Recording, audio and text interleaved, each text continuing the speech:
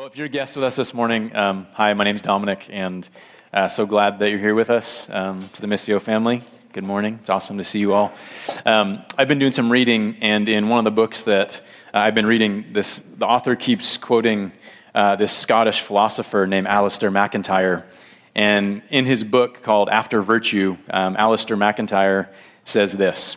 He says, "I can only answer the question, what am I to do, if I can answer the prior question of what story or stories do I find myself a part?"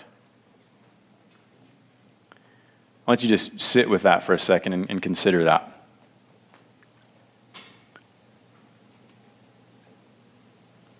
I can only answer the question, what am I to do, if I can answer the prior question of what story or stories do I find myself a part? Right now, we're in a series in the book of James. We just started it last week. Vicki did an awesome job kicking it off for us. And the James series is undertitled, kind of the subtitle is The Challenge of Faith. Last week, as Vicki kicked us off, she gave us some background about James that I kind of want to just talk about here a little bit. James, we believe, is the brother of Jesus. James, the book, was probably written around 40 to 45 AD, which is about 10 to 12 years after Jesus died and resurrected. James was the leader of the first century church in Jerusalem. So it was a persecuted church. It was a church that was surrounded by the powers of the day. And the powers of the day were Caesar, Pontius Pilate, and even the synagogue. They were all corrupt, and they all lacked character. This is the context of the church that James was leading and he was writing to. James, another thing that's interesting about it is that I believe James is writing kind of, you could say, almost as all the first century letters were, kind of in the echo chamber of the Old Testament. I mean, that's what they had to go by, especially as Jewish Christians. They knew the Old Testament well. And so James writes, a lot of people say, almost as if he's writing the Proverbs. He's very short, very to the point, very direct, very different than the Gospels, very different than the other epistles. James just kind of goes right at it. And so because of that, people either usually love James as a book or they hate James as a book. Because James doesn't mince words. He's very direct. He just gets right to it. Another thing about James is that he actually doesn't talk a lot of high-level theology, kind of like Paul does and some of the other New Testament writers. What James is more interested is in, do you actually really believe that theology? So he's not talking about orthodoxy, he's talking more about orthopraxy. He's not really concerned about your right belief, although your right belief matters, but what he says is your right practice of what you say you rightly believe is what's far more important. So again, it causes James to be very direct and get right to it. James also, the thing that's interesting about his style, and I think what has to be recognized in his letter, is that James knew Jesus really well, right? He was Jesus' brother. And if you want to know truth about me, you're going to go talk to my two brothers and my three sisters. They'll have 39 years of stuff to tell you.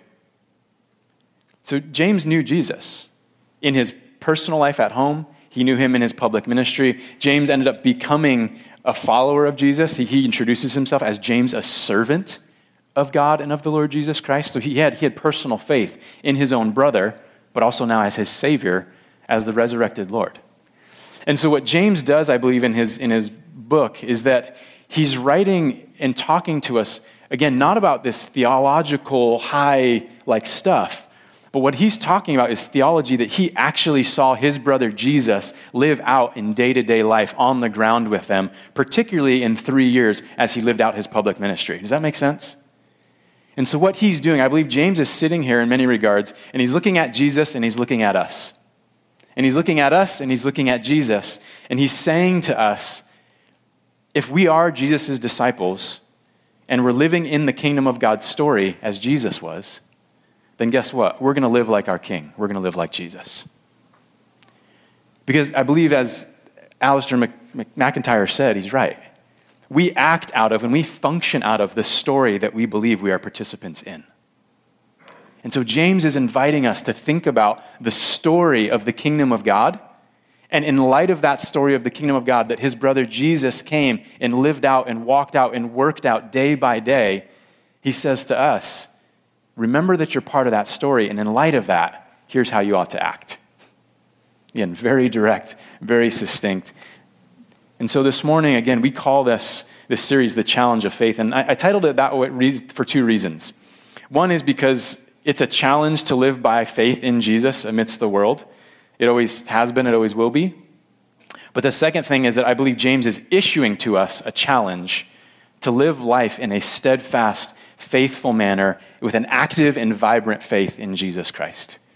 So he's both acknowledging the challenge that it is to live by faith in Jesus in the modern world, and even as it was in the first century world, and he's also then issuing us the challenge to say, be faithful, be steadfast, be who you are in Christ, be who you are within the story of God, because you do actually play a very, very important role within the story that God is writing all throughout history. So welcome this morning to the second week of James, the challenge of faith. I want to read together James 1 through 18. We're going to read a big chunk, including what we looked at last week, just because it gives us a bigger context. One of the things that's interesting, too, about the way James writes is that he's got a number of main themes. A few of them we're going to look at today. But what James does is he'll pick it up and he'll put it down. He'll pick it up, he'll put it down. He'll pick it up and he'll put it down, and he'll pick it up again later in another chapter. And so he's kind of hitting, again, almost in a proverbial manner, these key statements about faith and what our lives could, should, even ought to look like if we truly are living into the kingdom of God's story in faith in Jesus. So James chapter 1 to 18, read it together with me if you would. James, a servant of God and of the Lord Jesus Christ, to the 12 tribes in the dispersion, greetings. Count it all joy, my brothers and sisters, when you meet trials of various kinds, for you know that the testing of your faith produces steadfastness. And let steadfastness have its full effect, that you may be perfect and complete, lacking in nothing. If any of you lacks wisdom, let him ask God, who gives generously to all without reproach, and it will be given him. But let him ask in faith with no doubting. For the one who doubts is like a wave of the sea that is driven and tossed by the wind. For that person must not suppose that he will receive anything from the Lord. He is a double-minded man, unstable in all his ways. Let the lowly brother boast in his exaltation, and the rich in his humiliation, because like a flower of the grass he will pass away. For the sun rises with its scorching heat, and it withers the grass. Its flower falls, and its beauty perishes. So also will the rich man fade away in the midst of his pursuits. Blessed is the man who remains steadfast under trial, for when he has stood the test, he will receive the crown of life, which God has promised to those who love him. Let no one say when he is tempted, I'm being tempted by God. For God cannot be tempted with evil, and he himself tempts no one. But each person is tempted when he is lured and enticed by his own desire. Then desire, when it has conceived, gives birth to sin, and sin, when it is fully grown, brings forth death. Do not be deceived, my beloved brothers and sisters. Every good gift and every perfect gift is from above, coming down from the Father of lights, with whom there is no variation or shadow due to change. Of his own will, he brought us forth by the word of truth, that we should be a kind of first fruits of his creatures. James, again, if you were following along, you saw he kind of picks up and puts down a couple different topics, a couple different things. So I want to work through this morning. I want to synthesize it this way to say this. I believe that what we're going to look at in verses 9 to 18 is that James brings to our attention four main things. He contrasts four main things. And I believe in talking about these contrasts, what he's doing is he's actually painting two different stories for us, two different stories that we can live into. And he speaks of then, I think, three different challenges of faith. But here's the four contrasts. Here's the things that I see him contrasting for us. It's living for what's permanent versus living for what's temporary. The second contrast we see him talk about is tested in trials versus tempted by our own desires. He talks about the crown of life versus death. And he talks about we who can be swayed versus the Father of lights whom does not change. Four things that he's contrasting here throughout this section of 9 verses as he's talking about it within the context of larger chapter 1 and really his whole book. Living for what's permanent versus living for what's temporary, being tested by trials versus being tempted by desires, a crown of life versus death, and we who are swayed and unstable versus the Father of lights who is unchanging. I want to start this morning with the end in mind. So we're going to start actually with 16 to 18 because I believe it's down there where James paints this bigger picture kind of the echoing of the larger story of life that we are a part of and that we're really being invited to live into by God. And that James, even though he's not saying it direct, he is saying, this is the story that we need to picture ourselves in and understand that we are inhabitants of and players in if we're going to then go act out of faith in accordance with Jesus. So he starts in 16, do not be deceived, my beloved brothers and sisters. Some translations say, do not be deceived, my beloved family. Every good and every perfect gift is from above, coming down from the Father of lights, with whom there is no variation or shadow due to change. Of his own will he's brought us forth by the word of truth, that we should be a kind of first fruits of his creatures. The heart of what James is saying here, I believe, in these three verses, is this. We have to know which story we're a part of, and in order to do that, we have to make our minds up about who we believe God is. In order for you and I truly to understand and know which story we're a part of and living out of, we have to make our minds up about who God is. And what James does is he's painting this picture here. I believe he's kind of talking through what we would call the four-chapter gospel. But what he does here is first he says this. He lays it down and he says, God is a generous God. God is a gracious giver. God is the unchanging creator. God is the Father of light. God is the God who has great purpose and great intention for each of our lives in the way that he lovingly created us. And God, he's saying here in these verses, I believe, he desires that we, as his beloved children, as his beloved family, again, be key players in the story that he's writing. That we be the first fruits of his creatures. In these three verses, he talks about God's character in all of those terms. Good, light, generous, giving, very intentional in how he created us as he spoke each and every single one of us into existence through the word of truth. With his very mouth, he spoke each and every one of us into creation with a very specific purpose, that we might be the first fruits of all of his creatures. To put this in kind of what we sometimes call the four-chapter gospel, here's what I think Paul is doing, what James is doing, which echoes what Paul writes about in a lot of his letters. James is telling us basically here the story of humanity, that it's a story of creation, that God is the God who created. He spoke and things came into existence. Here he's saying that God created lovingly and he brought forth everything again by his word of truth. The second thing that James alludes to from the echo chamber of all of the Old Testament is that there was a fall that happened. And James says here, do not be deceived. What's he speaking of? He's speaking of the fact that there is a good God who created all things as the Father of lights, but there is possibility for us to be deceived as we live in the creation of God. Why? Because there's a deceiver. There's a fall that happened because there's a deceiver who deceived the very first humans. And ever since then, all of humanity has been born into this state and condition of sin, and we all then have the capacity and the ability to be deceived. But James says that that's not the end of the story. I mean, you and I know that's true, thank God. The story currently is focused on redemption. A redemption that's been made possible through the good and perfect gifts that God gives, namely his Son, Jesus Christ. And every other good and perfect gift that he gives to us by grace that points us to and moves us towards living in an identity in Jesus Christ as the great Redeemer, the one who came to overcome the fall and to put back at right the creation that God created long ago when he spoke everything into existence. And then James says also, there's a consummation, there's a new creation that's coming. That God, by the word of truth, has not only spoken things into existence long ago, but God has spoken that there is going to be someday another world. This world is the first fruits of the redemption. In this world, we get to experience the first fruits of the redemption. But there's a second fruit that's coming, a perfect fruit that is coming, a more powerful, more enduring, and eternal fruit and life and existence that is coming. Why? Because Christ died and rose again, and he's coming back someday. And James says that our lives are to be a kind of first fruit now as these creatures of God living in this creation. Though it is fallen, we've been redeemed, and we're living with a view towards this new creation, this new heaven, this new earth that God also has promised by his word of truth. Why? Because he's a good father. He's a father of light. And James is saying, this is the story.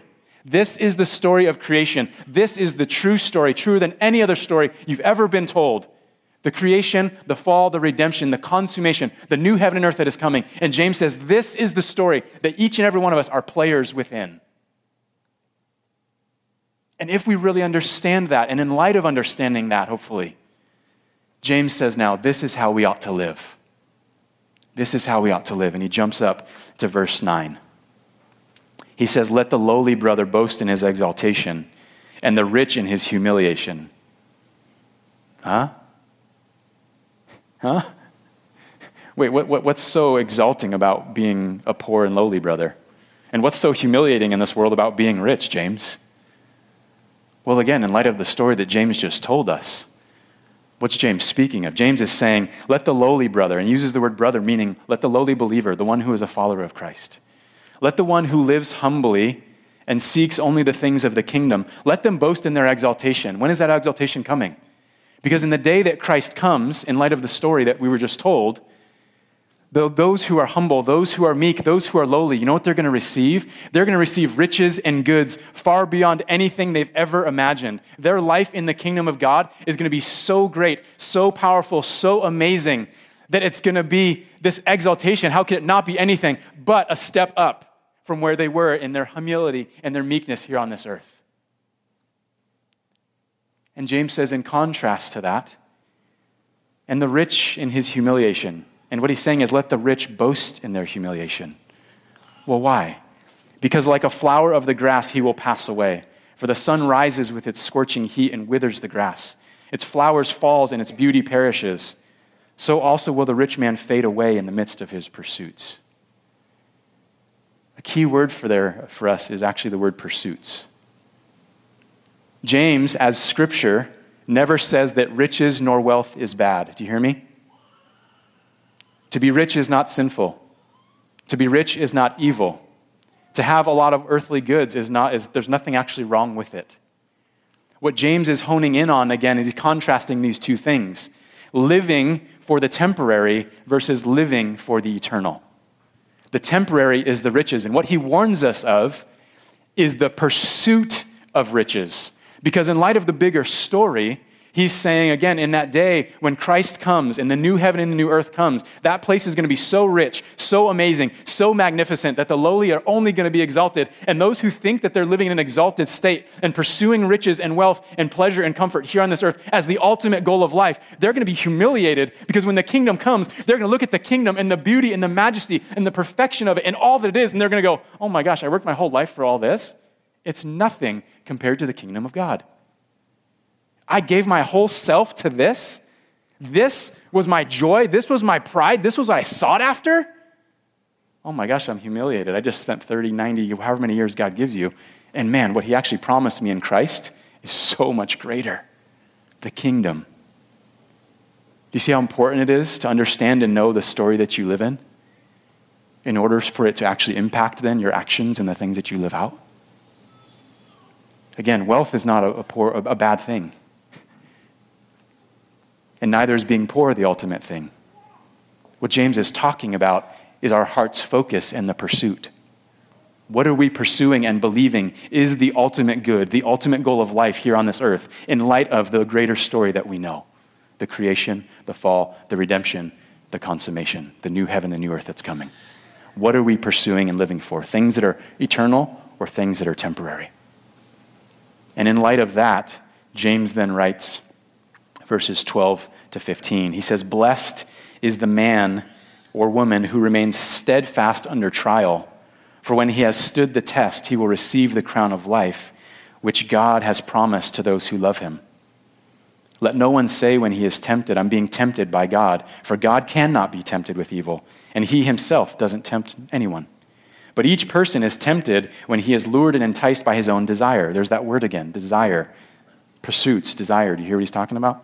And then when desire is conceived, it gives birth to sin, and then sin, when it's fully grown, brings forth death. What James is talking about here and telling us here is further about the desires and the pursuits of the things that we're living for in life. And in light of the story, he warns us. Now, last week, Vicky taught a lot about trials and temptation, because that was part of verses 1 through 8. And so James here, again, he's echoing verses 2 through 8 when he talks about trials. And when James talked about trials in verse 2, he said, consider it joy when you face various kinds of trials. And she talked about some of the different kinds of trials. I believe the reason why James picks up the word trials here again and talks about that in the middle of talking about temptation and desire is that temptation is actually one of the types of trials that we face. There's all kinds of trials in this life. They can relate to health, to all kinds of different things. And actually being tempted is a trial. And so James is saying when you are in this trial of temptation, there's two things you got to know. One, you got to know that God allows trials of all kinds, but he does not cause temptation. Being tempted is a trial that Jesus himself underwent, right? Why? Actually to increase his faith. Actually to encourage him. Right before he started his earthly ministry, what did Jesus experience? 40 days in the desert, tempted and being tried by who? The father of lies. The one who brought about the fall. The one who James warns us, don't be deceived by this guy. So God the Father allowed Jesus to undergo trials even in the form of temptation. And all of Scripture would then look at us and say, then why would we be any different? If Christ himself needed his faith strengthened and encouraged through the trial of temptation, why would we not be any different? Why would it not be that we too are refined? And hence James's words to say, be steadfast.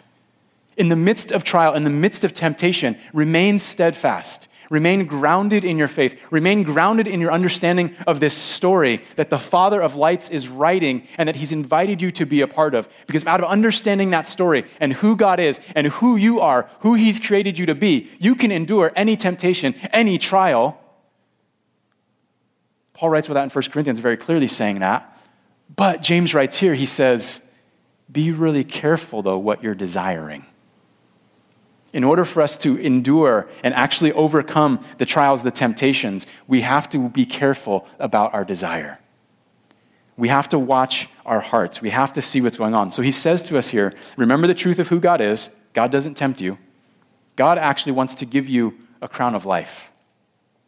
And living into your temptation and into your desire will not lead to the crown of life. He says actually it'll lead to death. God doesn't want you to die, so God is not tempting you. The devil, he does want you to die, so guess what he's doing? He's the one that's tempting you. So James says, remember who God is, the Father of lights. He says, remember, again, how temptation happens. He says each person is tempted when he is lured and enticed by his own desire. And then when desire has conceived, gives birth to sin, and sin, when it is fully grown, brings forth death. I think it's so interesting how James actually personifies temptation and sin and death here. Do you see that? He says it gives birth. It grows up. And when it grows up, you see exactly what it is for what it is. But when it's down here in its like preliminary stages, in the infancy stages, you think it's just this cute, nice little thing that you're playing with. But guess what, he says? If you don't actually look at this rightfully and discern the truth of your desire at its base, teeny tiny level, first birth stage, you better watch out if you don't discern.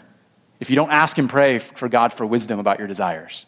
If you don't remember the story you're in, and that there is one who's coming to take the desires that are in you and to twist them so that you're tempted and fall into death. You gotta be wise here. Why?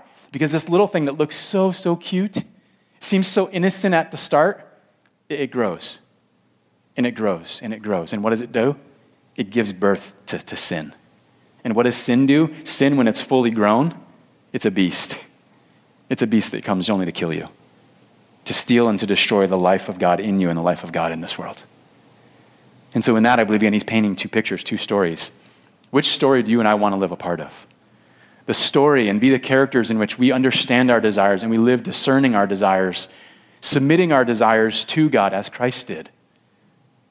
Asking Holy Spirit to help us to see and look, are these desires in line with kingdom, with flourishing, with the truth of God, or are these desires only going to lead me to death? James is saying we got to be heads up, we got to be eyes open, we got to be brutally honest with ourselves about our desires, about the things going on in our heart and in our mind. See, the thing is, you and I, because of the fall, we can't assume that all of our innate desires are healthy or true or right and good. That would be really foolish. Because the fall that Adam and Eve underwent, it's worked its way all the way down to every single one of us. Scripture says that we're born with a sin nature, every single one of us. Christ came into the world to redeem us from that, and he's powerful to do so. But my two sons, as cute as they are, their first nature to function and act out of actually is their sin nature. I don't believe my sons are actually redeemed yet. They're not at a place or a stage where they've looked at Christ and said, Christ, come and redeem me. Come and empower me. They've not looked at Holy Spirit and said, Holy Spirit, come in and fill me and give me the wisdom to discern. My boys are carnal. They were born carnal, just like every single one of us. And there's a point in time when we have to look at Christ and say, in light of that fall, and in light of your coming, Jesus, in light of your death and resurrection, I need you. Because I know that inside my desires are carnal. I know I can't trust my heart, my desires, the things that I long for. I've acted on some of them. I've let some of them become full-born, and all it's led to was hurt and pain and destruction. Now, that's not true of all our desires, right? But I think if we're all honest, we'd go, oh, yeah. I hear what James is talking about. There's times I've acted on certain desires, and I really wish I hadn't. Because the end goal of it wasn't what I thought it was going to be. It actually brought pain and hurt and death to myself and to others. I didn't contribute to the story of the kingdom of God and the imminent coming of Christ. I contributed actually to the story of darkness in this world. Wasn't my intention, wasn't my desire, I didn't think. But if I'm honest, I didn't discern my desires. And James is saying we need to discern our desires. I want to read to you a quote from Catholic Father Joseph Tetlow that writes this. He says, it will be helpful to recall what we believe about God's call to us. God himself has hopes for us in our life world. I'll pause for a second there and say one of the hopes that God has for us, in the words of James, is that we be a first fruits, that we bear fruit for the kingdom. So God himself has hopes for us in our life world, how we will develop as persons and what contribution we will make to the reign of God now and in the accomplished kingdom to come. For this reason, God's passionately creative love raises specific desires in our spirits. God raises in us deep desires for himself and for what he is creating. And we find that we are to value in those desires and what we are to do as well. Of course, our desiring and our valuing are affected by our sin. And we need always to be purified and brought closer and closer to the desires and values of Jesus. I'll read to you too a quote from Dr. Larry Crabb. He wrote a book called A Different Kind of Happiness. And speaking of desire, he writes this. He says, you are on the narrow road if you are keenly aware that two stories are being told in every minute of every day, one by Satan and one by God. Travelers on the narrow road sense the appeal of both stories, too often with a stronger attraction to the wrong one. But they prayerfully discern which story is which and to what end each story is leading. As the Holy Spirit works, they get wind of the stench of Satan's relationship-deadening but attractively disguised story, and they catch the fragrance of God's relationship-building and attractively demanding story. And they increasingly come to understand what it means to tell the story their redeemed hearts most long to tell by how they relate. Two stories being played out in this world. And you and I are contributors to those stories based upon what we do with the desires within us and how we live into them. And so again, James says, don't be deceived, dear family. Don't be deceived, brothers and sisters. Desire is not a bad thing, but desire needs to be discerned. We need to test, Scripture would even say, test the spirits. Test the spirit within you. This thing that I'm desiring and wanting to do as it relates to finances, as it relates to relationships, as it relates to sexuality, as it relates to power, as it relates to my plans, as it relates to everything that I have and been entrusted to discern in this world. I need to stop and ask the questions, which story am I desiring this out of? And which story, if I live into this desire, which story will it perpetuate and contribute to? Again, the story of creation and of redemption, or a story of brokenness and of lies and of darkness that the enemy has come just to perpetuate in this world. I told you, James doesn't mince words. He's very honest, he's very clear, and I'm grateful for that. Because I need to hear this. I'd love to be able to stand in front of you as your pastor and tell you all of my desires are pure. Every single desire I have, it's all been redeemed. I'm all good. No. This is my life, you guys. This is my life every day, trying to discern the different desires that I have. God, if I live into this desire, what kind of fruit does this bear in this world?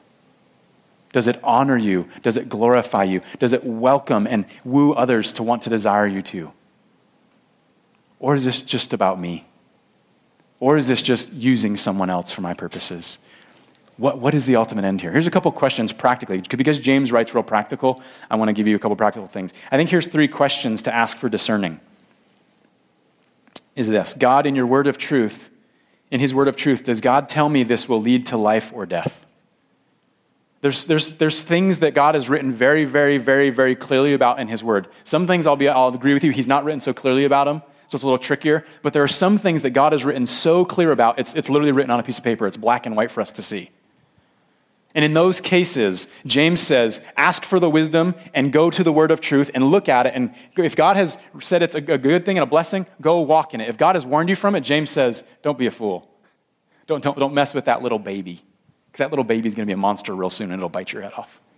So we need to ask God, in your word of truth, God, do you tell me that this thing that I'm desiring right now, is this going to lead to life or is it going to lead to death? In accordance with your truth and the big story that you've written and you've called me to be a part of. Second question, does it move me and others towards flourishing? Does it move me and others towards closer to kingdom reality? Or does this move me and others, or one of us, just closer to demise? Again, the story we're in, we're central players in it, but in community and in a world context that God's called us into. My desires aren't just about me. The fulfillment of them never should be just about me. Third question, to put this in the language that we've been talking in, does fulfilling this desire lead to relationship, to depth, to healing, and to freedom? Does fulfilling this desire, does it lead to closer relationship with God and closer, healthier relationship with those around me? Does fulfilling this desire, does it lead to depth? We define depth as, does it lead to trust, trusting God? So if I'm doing this desire, am I acting on this desire because now I can actually control more stuff and I actually don't have to live by faith? Or does acting on this desire cause me to be more dependent upon God and to actually trust more? Does this desire, if I were to act on it, if I were to let it become more full grown, is it going to lead to healing in my life, wholeness in my life, and others around me? Or is this, again, actually going to cause more pain and hurt and suffering? If I act on this desire, God, Holy Spirit, help me discern this. Is this going to lead to freedom? Me being set free from chains of bondage and sin that the deceiver has put in my life? And is it going to lead others around me to freedom too? Or is this just going to mean I remain shackled in the stuff that I was born into in sin? Or is it just going to shackle others into areas of sin that, God, you don't desire them to be in? Holy Spirit, help me discern this. God, James would say, ask for wisdom. God, give me wisdom to discern this. You guys, I believe James calls us to live like this. Again, because James was Jesus' brother. And James walked with Jesus. During his ministry, I believe this is what James saw Jesus do. Was live life constantly dependent upon God the Father, discerning his desires and asking for wisdom in the midst of his desires. Greatest example of that, Garden of Gethsemane. Jesus actually tells his disciples, he says, hey, stand over there for a bit and pray so that you don't fall into temptation. And Jesus goes and he prays, and what does he pray? He says, Father, this desire that I have to not go to the cross, I have a will and a desire to actually not go do what you want me to do, Father. But help me discern this. And he wrestles. And in the end, what does he say? What does he say in the end? Not my will, not what I desire, Father, but your will, your desire be done in and through my life in this world. To bring what? To bring relationship and depth and healing and freedom to this whole world. And I don't think that was just a one-off. We're told throughout Scripture that Jesus constantly went away to lonely places. What do you think he was doing in that lonely, quiet place? I think he was discerning. I think Jesus was a full and complete human, just like you and I are. Scripture actually tells us that. But he was without sin. How did he live without sin? I think because Jesus was really honest about his desires. He was aware of them. Do you think for once, I honestly, and some of you are going to go, whatever. I think Jesus had sexual desires on this earth. He was a man. He was fully human. I think he actually may have desired relationship. Remember, desiring is not the sin. So to say that Jesus, I'm not saying he sinned. But I think what he did was he discerned, God, what kind of life are you calling me to? Am I to step into this relationship? And the Father says, nope. When people came at him, and it says they came and they pushed him to the edge of a hill to kill him, to push him off the edge. We read, and he just walked and passed right through them. You don't think Jesus in his humanity, again, as a man, with hundreds of people surrounding, coming at him, you don't think for a second he had a desire to just, ugh! Come on.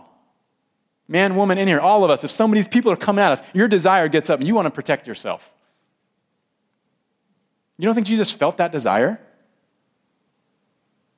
But I think in his anger even, or righteous anger, he didn't sin. What did he do? He discerned. Father, am I supposed to right now show the power that you have, that you want to, through my life, to move all of these people just like you're going to move a stone? Should I just move them all out of the way? Or am I just to be chill? Am I to walk through here and let you do something different? You don't think when he's standing in front of Pontius Pilate and he spits in his face and they mock him and they do all that stuff and they're beating him as he's about to go to the cross, you don't think he had desire then to, again, push him away, to fend for himself? If not, I don't think he was fully human. But Scripture tells us he was fully human, but he was without sin. How? Because, again, he knew his desires. He was aware of his desires. He didn't live into them all without checking. Nor I don't think Jesus denied them and pretended like they weren't there. Again, the garden shows us Jesus understood, I've got desire, and God, some of these desires are not in line with your will and your work, Father, that you want to do through my life. So God, in this moment, I'm stressing over it, and I'm even sweating blood over it, and I'm asking you, God, take this cup from me. That's my greatest desire, is to not to have to go to the cross. But not your will, mine be done. Give me wisdom, God. What would you have me do? And he stands up, and in love for you and me, out of humility and submission to God the Father, dying to that desire and taking up the desire of God, birthed in his life through the Holy Spirit, he goes to the cross so that you and I can be inhabitants of this greater story, this story of creation, of fall, of a great and beautiful and glorious redemption, and of a beautiful, promised, glorious new heaven and new earth that is sure to come one day. And in the midst of it, James says, brothers and sisters, family of God, don't be deceived. Live with your eyes open. Discern your desires. Take them before God, every single one of them, in order that you would live as first fruits of his creatures. That as you live this discerned life, as you live this life of steadfast faith, you live in such a way that people around, they see your life and it's bearing fruit for the kingdom of God. They don't see destruction. They don't see anger and hatred. They don't see control. They don't see death and darkness. They see everything in your life stewarded as a good gift from a good Father who is the Father of light. And your life now is a fruit that people can go and take a bite of and taste and see how good it is to live by faith in Jesus Christ as an inhabitant of the story of the kingdom of God. And they say, I want to go live that challenge of faith too.